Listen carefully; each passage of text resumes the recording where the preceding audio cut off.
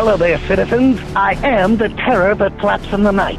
I am the floaty that will not flush no matter how many times you try in the toilet bowl of crime. I am Darkwing Duck, telling you please, talk hard and enjoy the mindgasm. Whatever the heck that means. After all, you are watching Intellectual Podcast with your ears.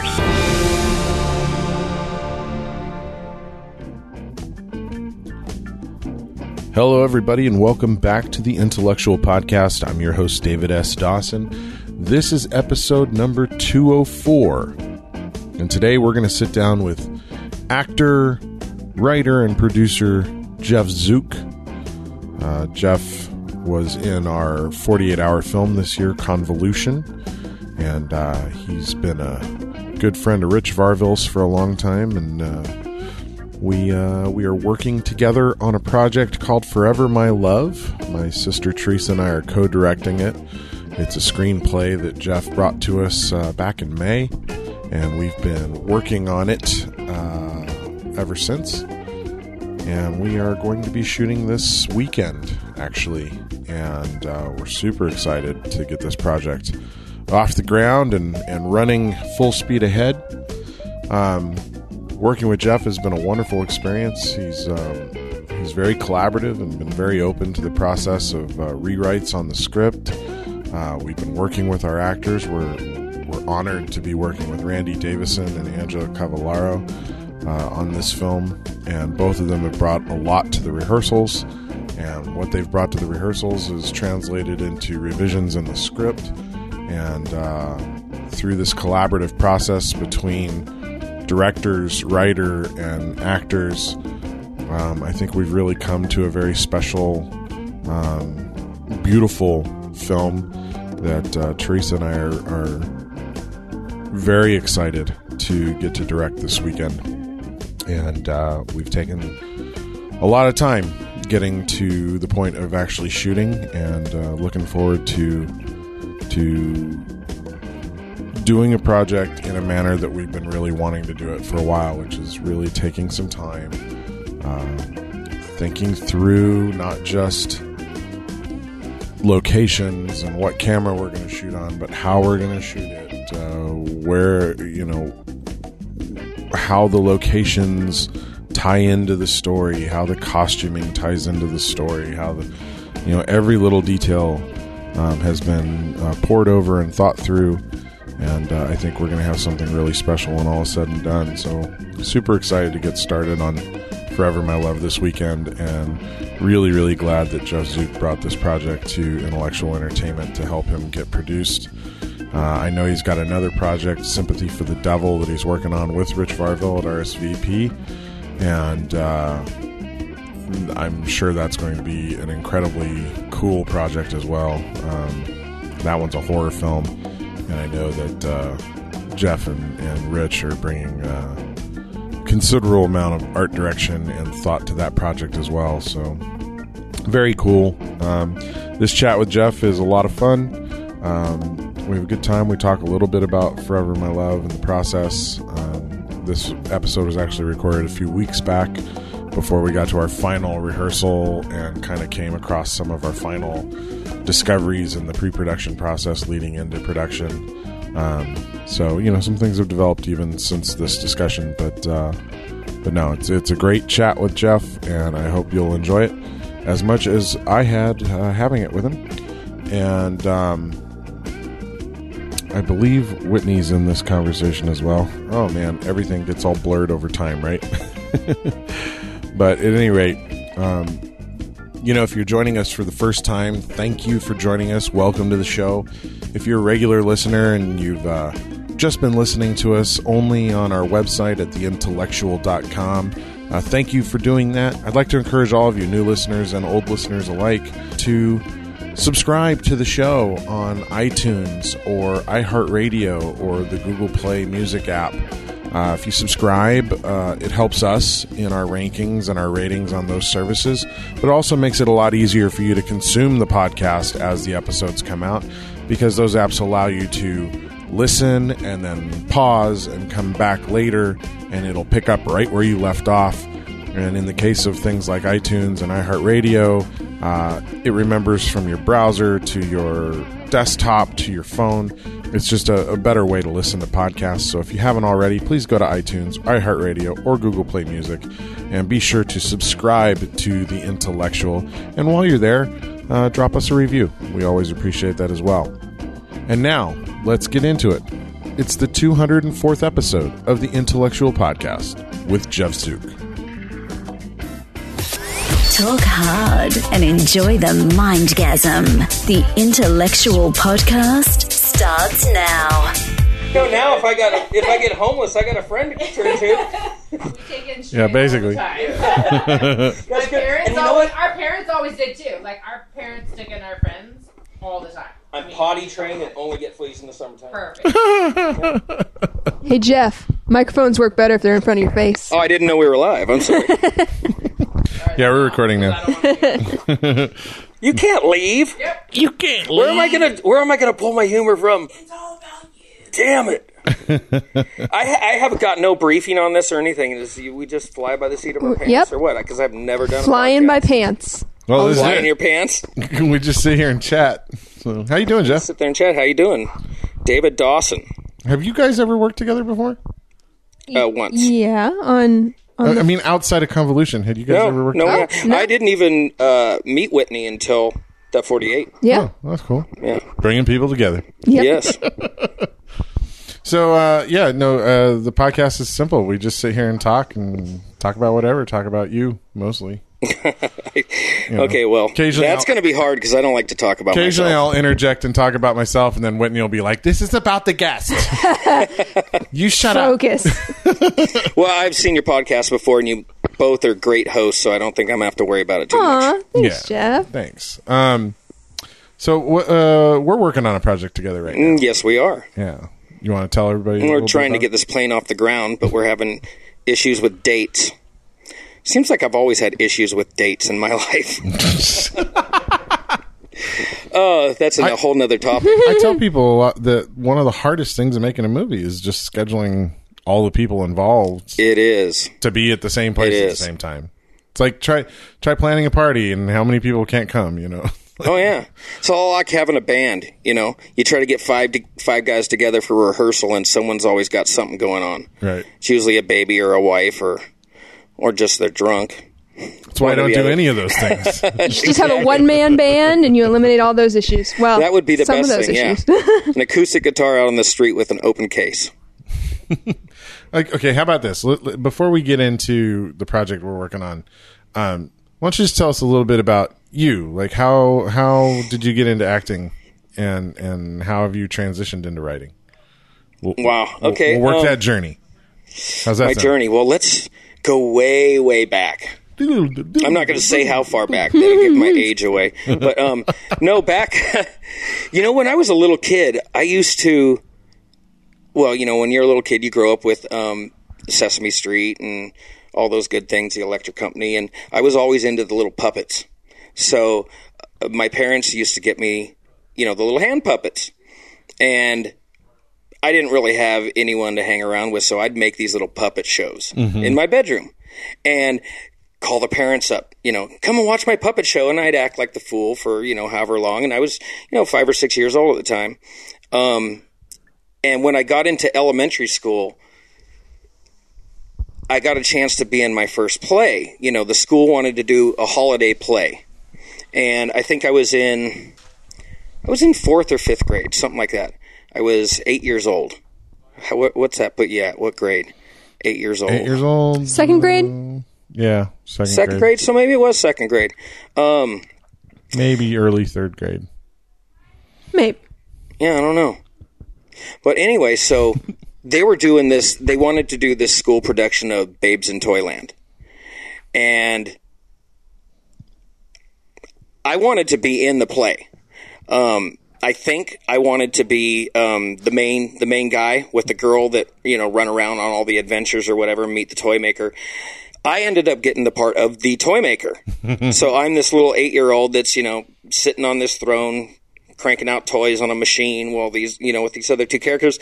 And that's what did it for me right there, as far as getting into acting, because I got such, I don't know, a light switch turned on in me, and I became a lot more outgoing, in front of people, because at the time my only experience was, behind a refrigerator box with a couple of socks on my hand, performing for my parents. So yeah, when I did that and I got to play the toy maker, which was a fairly decent sized role for an 8-year-old, I caught that bug of just all the people cheering me on and everything. Yeah. So I continued doing little plays until I got into high school. And when I got into high school, I took all my electives in high school as drama. So, back in my day, we would get 3 or 4 electives per semester. Right. They don't give that to kids nowadays. And I would literally take 3 or 4 classes of drama. That's I would use awesome all that your my school electives. offered that. They didn't want to at first. And I told them, I don't want to take anything. And I did have to give up one, and I took a ceramics class. But because there was 2 drama teachers, we got someone weed whacking. Yeah, my neighbor's weed whacking. Nobody ever does that in this neighborhood till the day we decide to podcast. And all of course. That's how it is. Whacker going next thing you know, there'll be a crime baby. There's not weeds. There's barely even grass. I mean, it's California. Yeah, a lot of yellow yards. I know, right? So yeah, anyway, the giant dog peeing all over San Diego. All the lawns are yellow. Sorry, go on. Where was I? You were saying you had to take a ceramics class. Took a ceramics class. Oh, yeah. So anyway, I got those electives, and the reason they would let me take 3 classes of drama were because 2 of the classes were different teachers.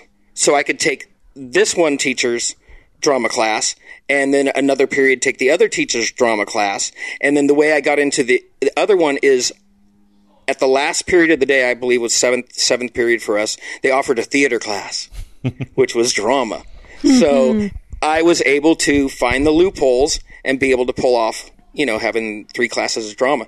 So being able to do that, I got into, all the, I got in good with the teachers and all the rest of the people that worked in the theater at the school. And I was in just about every single play from freshman to sophomore year at El Camino High School, right here in Oceanside. Wow. So that's really where I got into it. And then, once you get out of high school, kind of life throws you a curveball.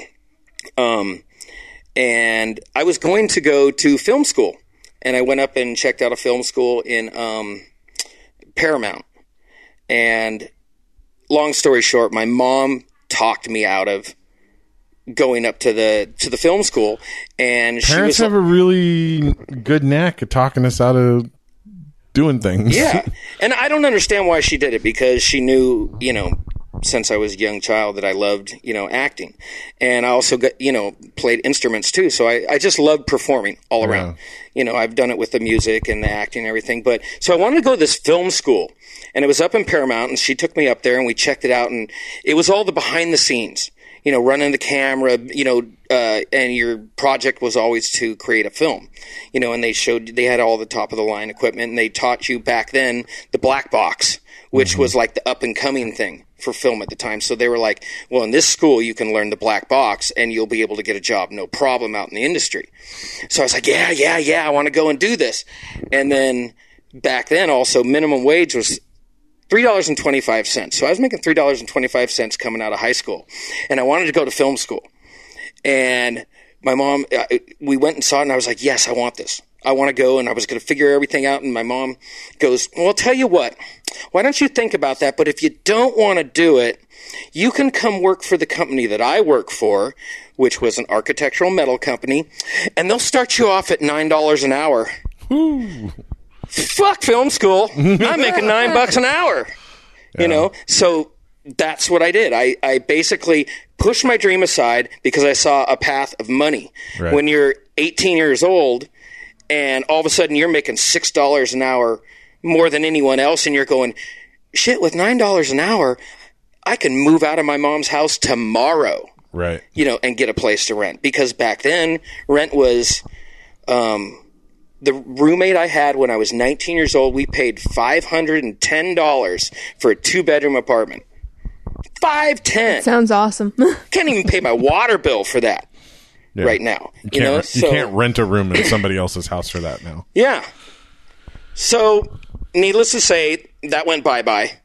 And I got really heavy into music because I could work a regular job and have a band. Right. And I had to be performing one way or another. Well, after about probably 10 years, I think I was probably in my early 30s after high school. So maybe a little more than 10 years, 12, 13 years. When you deal with musicians, it's a pain in the ass.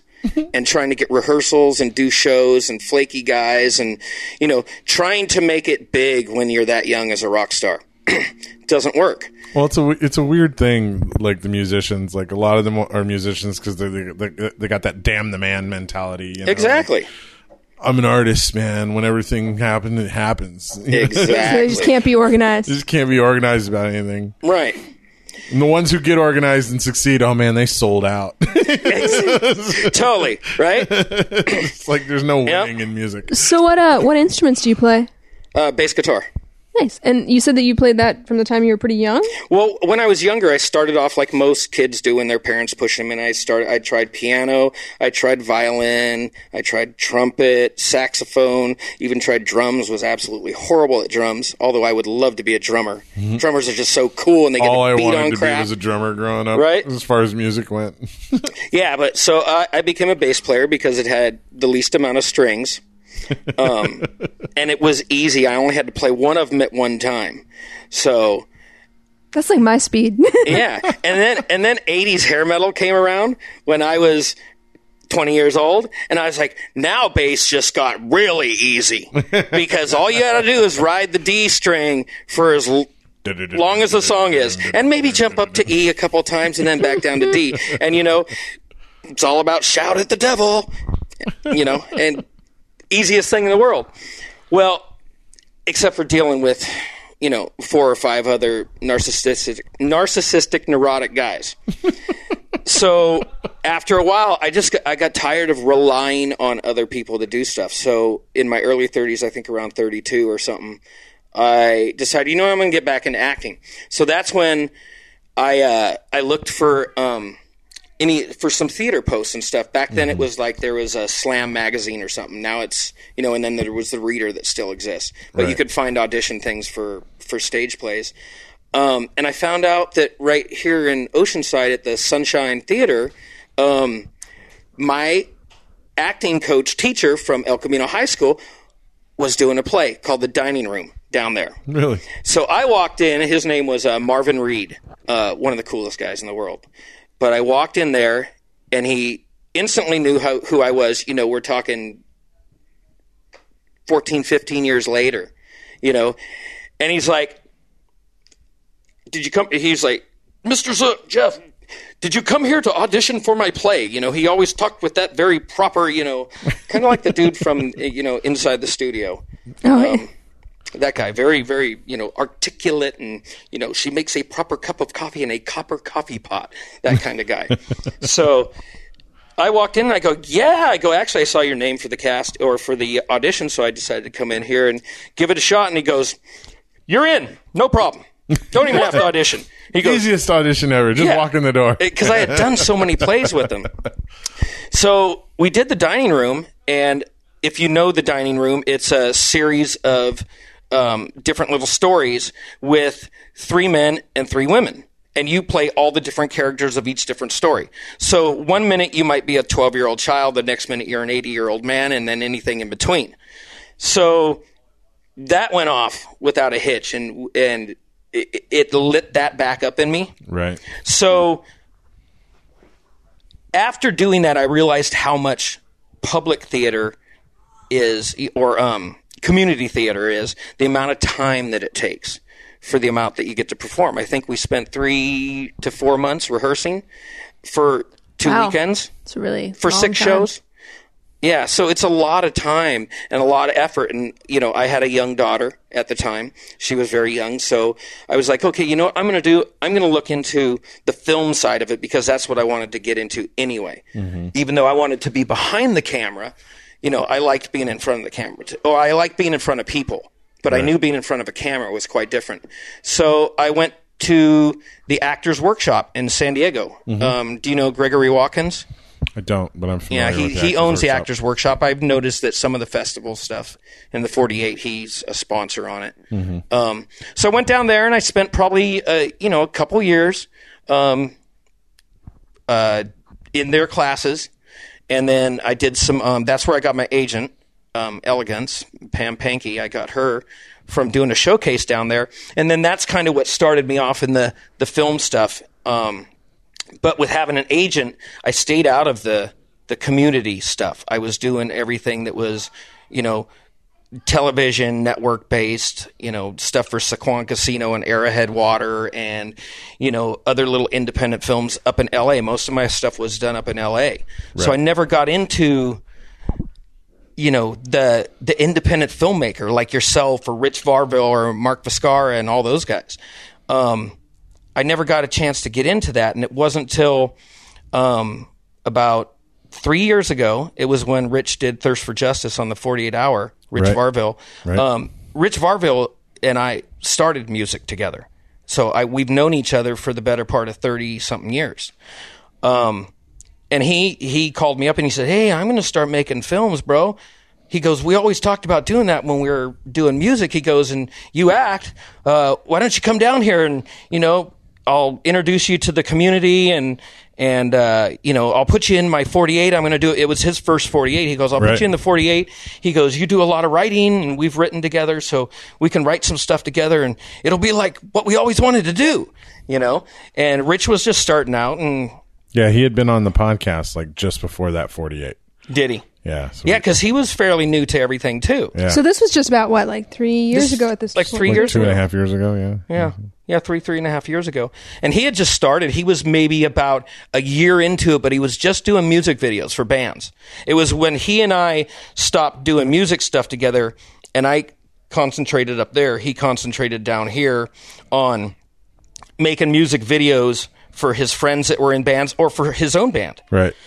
Because Rich and I were always under the impression that if you do it yourself, it's going to get done quicker and you don't have to pay the man.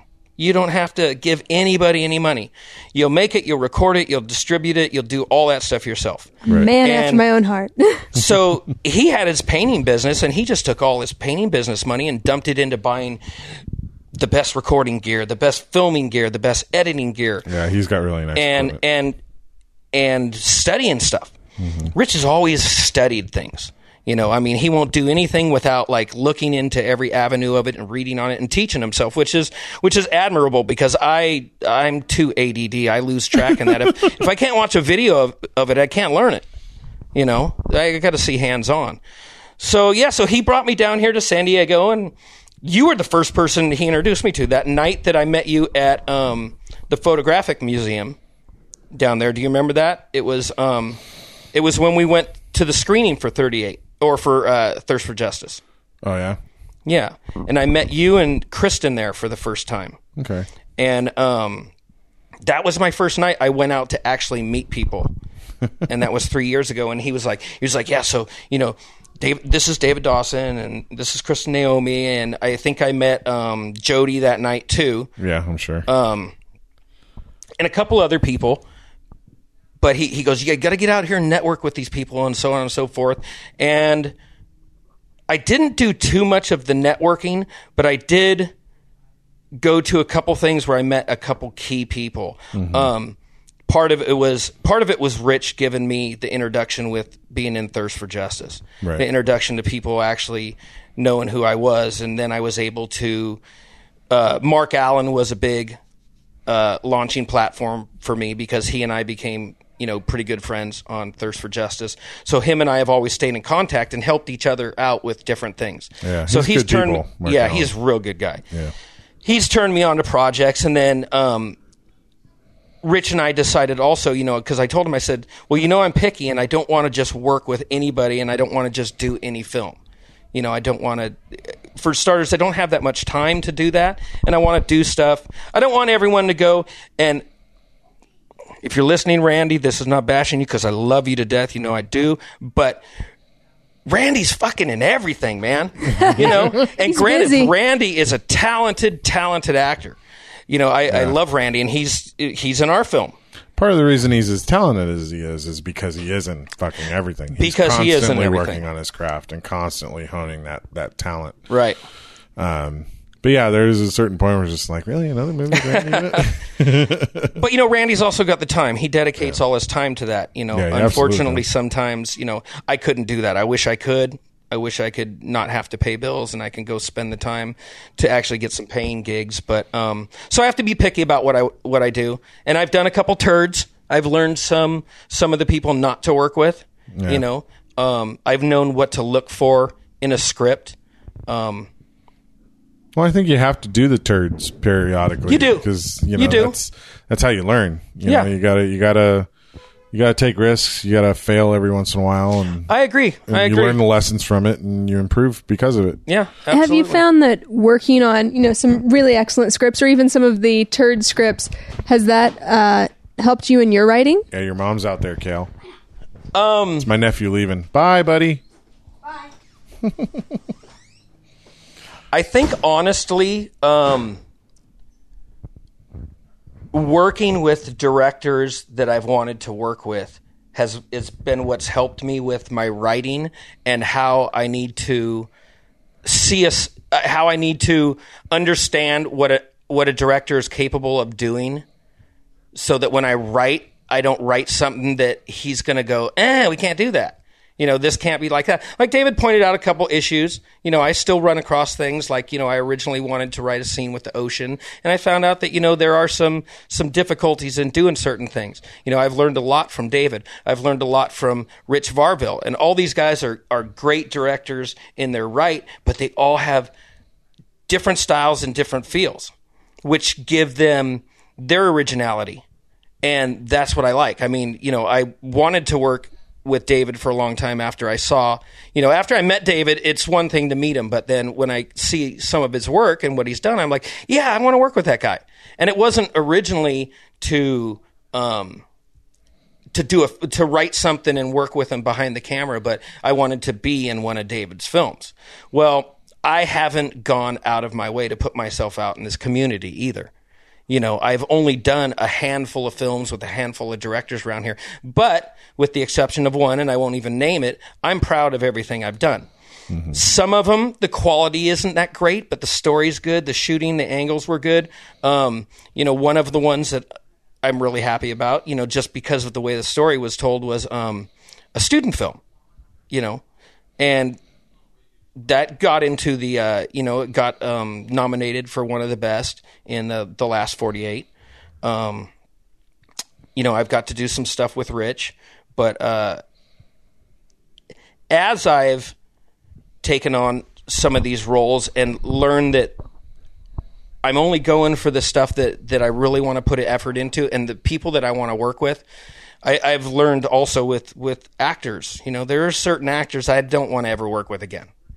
But then I've been lucky too to get a chance to work with Randy Davidson and to work with you, Whitney. I mean, I've seen some of the stuff you've done. I don't remember the name of it where you're like all like the Swamp Girl or whatever, but that was such a cool film. And that was a student film, right?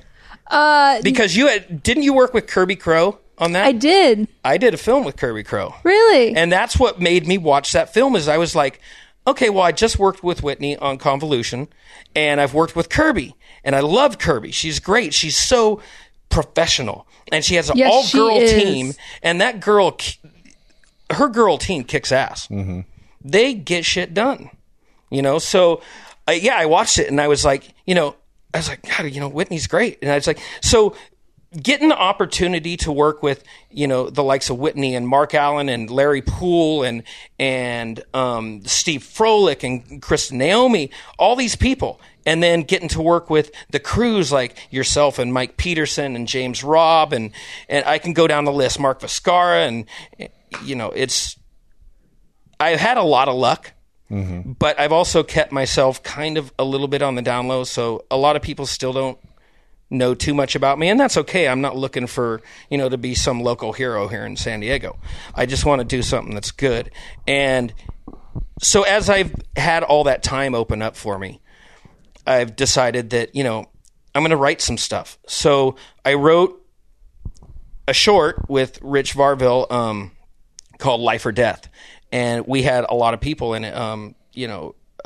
Natalie Lauer was in it, Randy Davidson, Mike Brunell. Here, let me pick up these other names I keep dropping. And Rich, that was one of the first serious shorts Rich wanted to take on, and I think he got a little overwhelmed on it because I wrote this script that was very gritty. Mm-hmm. And he wanted to take it to the next level with these sounds like Rich with all these really cool things with car stuff, and so the script ended up getting bigger, and it got to the point where it was going to end up being about a 25-minute short. And Rich is very adamant about getting into festivals, right? And he wants to keep his films at 12 minutes or less. And that's that's a good idea. I mean, there are film festivals you can get in with longer films, but yeah, he's right. I mean, the shorter, the better usually. Yeah. I mean, the thing is, if you're going to make a 20-minute short or a 30-minute short, like, it needs to be really good. Yeah. Yeah, I have to agree with that. Yeah. And There's no point in doing it if you're going to do an adequate job. Like, if you're going to do a longer short, you need to really make sure that you're knocking it out of the park. And I think he could have done it with this film. I think it was just a little bit too early. Mm-hmm. In Rich's career. I think now at this point, he would eventually probably want to, bring that one back to life and possibly do something with it. Right. He is going to do a short with me, and it's going to be a horror short, but it's still going to be, I want to keep it around the under 30 mark, because a lot of horror festivals, as long as it's under 30, you can do it. I mean, Hush, which is really popular right now. Well, the more niche your potential festival is, I think the better off you are in terms of trying to get a longer film in, because if a film festival specifically horror, that means they're only getting horror submissions, which means they're not getting inundated with as many submissions as a general film festival does. So it's easier to fill a 30-minute slot with a 30-minute film, because you don't feel like you're turning away as a festival director. You don't feel like you're turning away a half dozen other shorts to show this one longer piece. Right. Because you just don't have the same volume of submissions. Yeah. So it's smart if you're doing, kind of a niche film. Right. That's where you do a longer one. Yeah. And it makes sense. Better. And, because Hush it runs at 24 minutes, but Hush is amazing. It draws you in. It's so good. It's completely amazing. I mean, when I first watched it, and I was sitting in the theater watching it, I thought there was a major audio problem. When the girl's walking out on the rock and you just hear this, and I was like, kind of just, I think for maybe the first probably 4 or 5 minutes of the film, I was just like, what the hell? And then I got sucked into it, and I started really understanding it. And then when you get to that tipping point in the film, that oh shit moment. Mm-hmm. It's I love the film. I couldn't get past.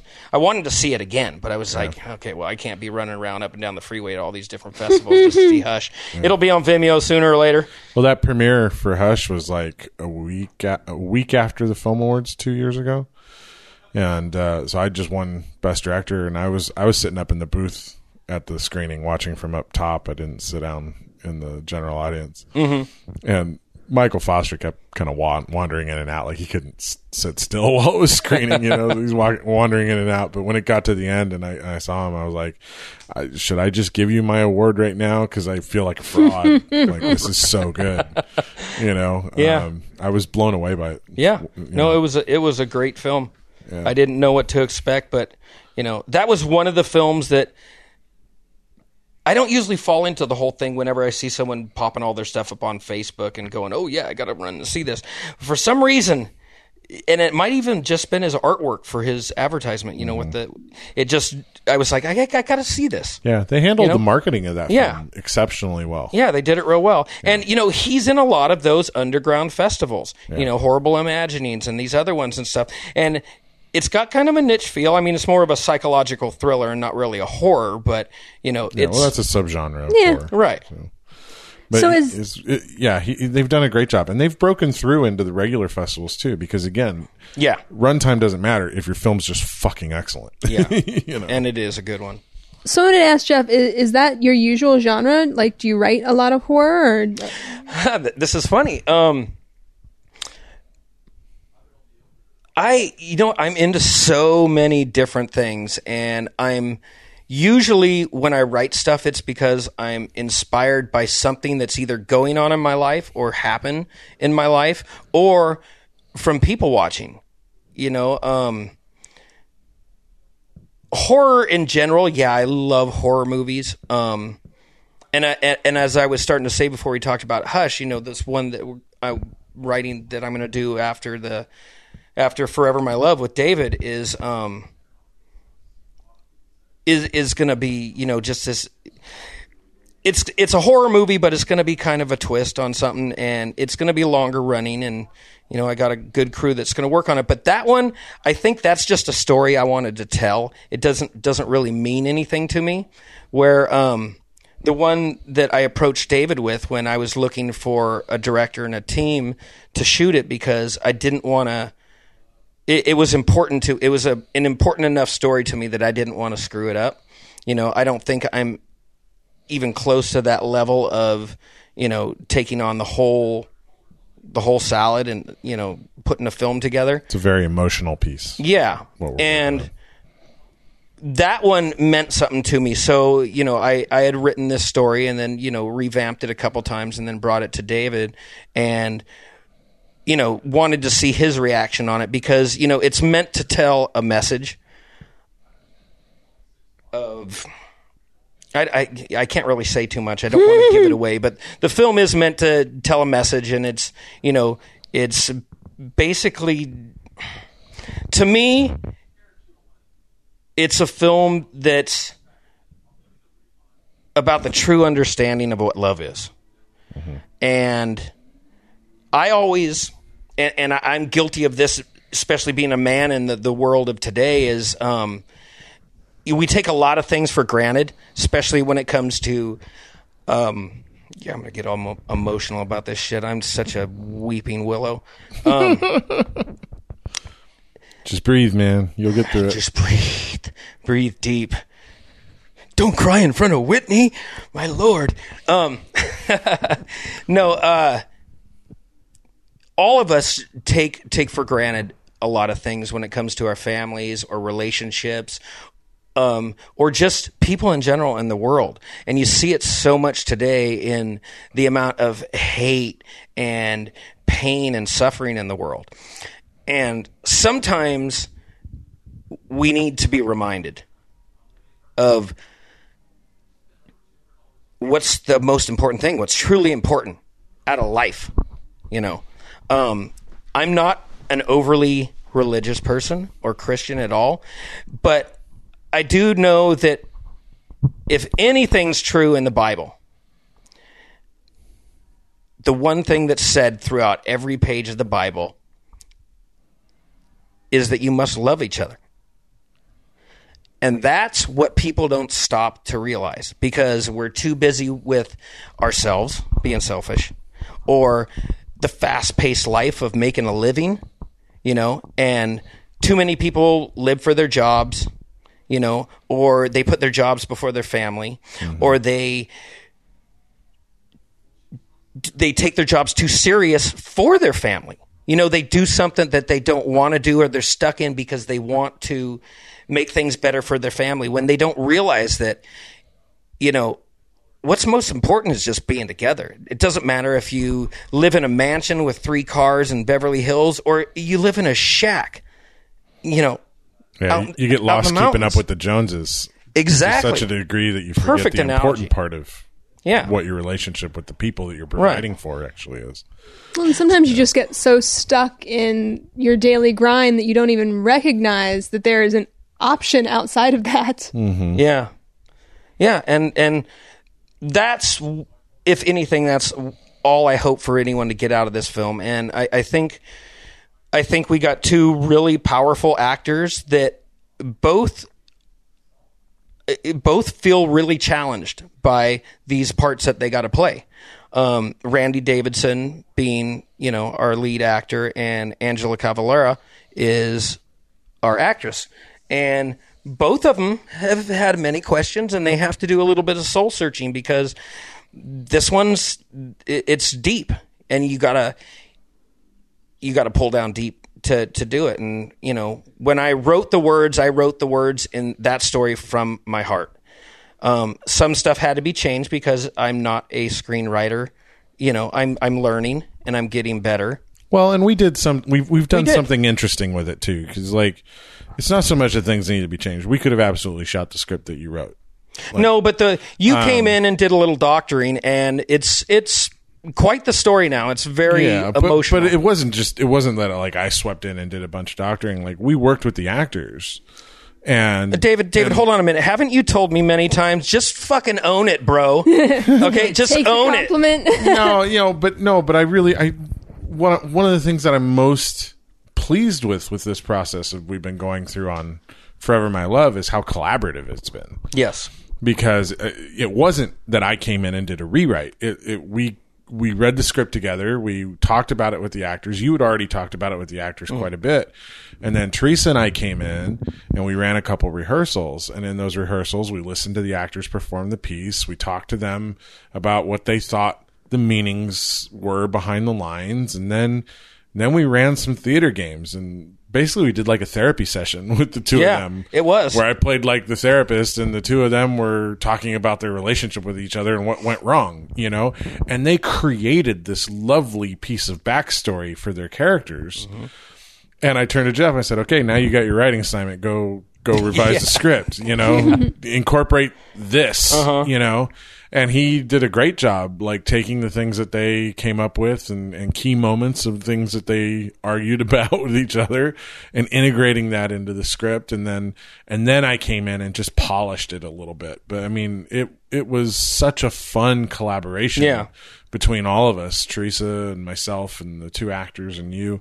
I'm just really proud of that whole process. Yeah. And it's something that I've been wanting to do on a screenplay for a long time. We try to do a little bit of that with our 48s and whatnot, because we open it up. Everybody's part of the writing process, story creation and whatnot. Right. It's hard to do on that type of time scale, though. But it's such a rapid time scale. But to have, a 3-hour rehearsal where we sit and just basically play an improv game with the 2 lead actors in character, it was a special moment, and a chance you don't often get on a lot of films to really workshop through the characters, and Randy discovered things in the midst of that workshopping. He's like, that's not the backstory I created for this character. Why'd I say that? And I'm like, don't question it, just go with it. Let's explore where you're going, because your id is telling you that this is exactly. So when can audiences look forward to seeing this?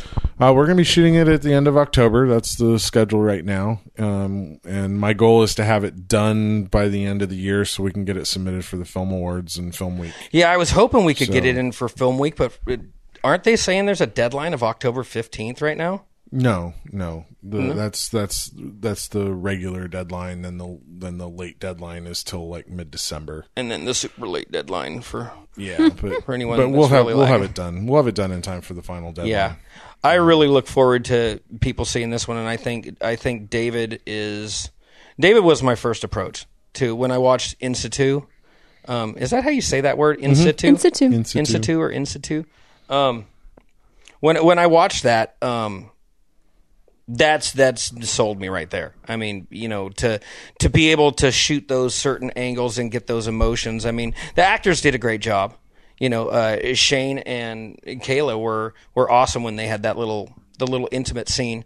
But it's the way David captured the emotion, and this film needs that. I mean, Randy and Angela are going to have to be very strong, and I think they will be. I mean, they're, like David said, they're pulling stuff out of themselves, and they weren't really pushing Angela to perform her character in a way she didn't envision at all from the start. So exactly, and really, I don't think really interesting. And that was one of those things I think we were trying to explain to her, and I was hoping that she would have got from the beginning, and she is pulling it out of her. But when you have a family and kids, you can use that to draw off of.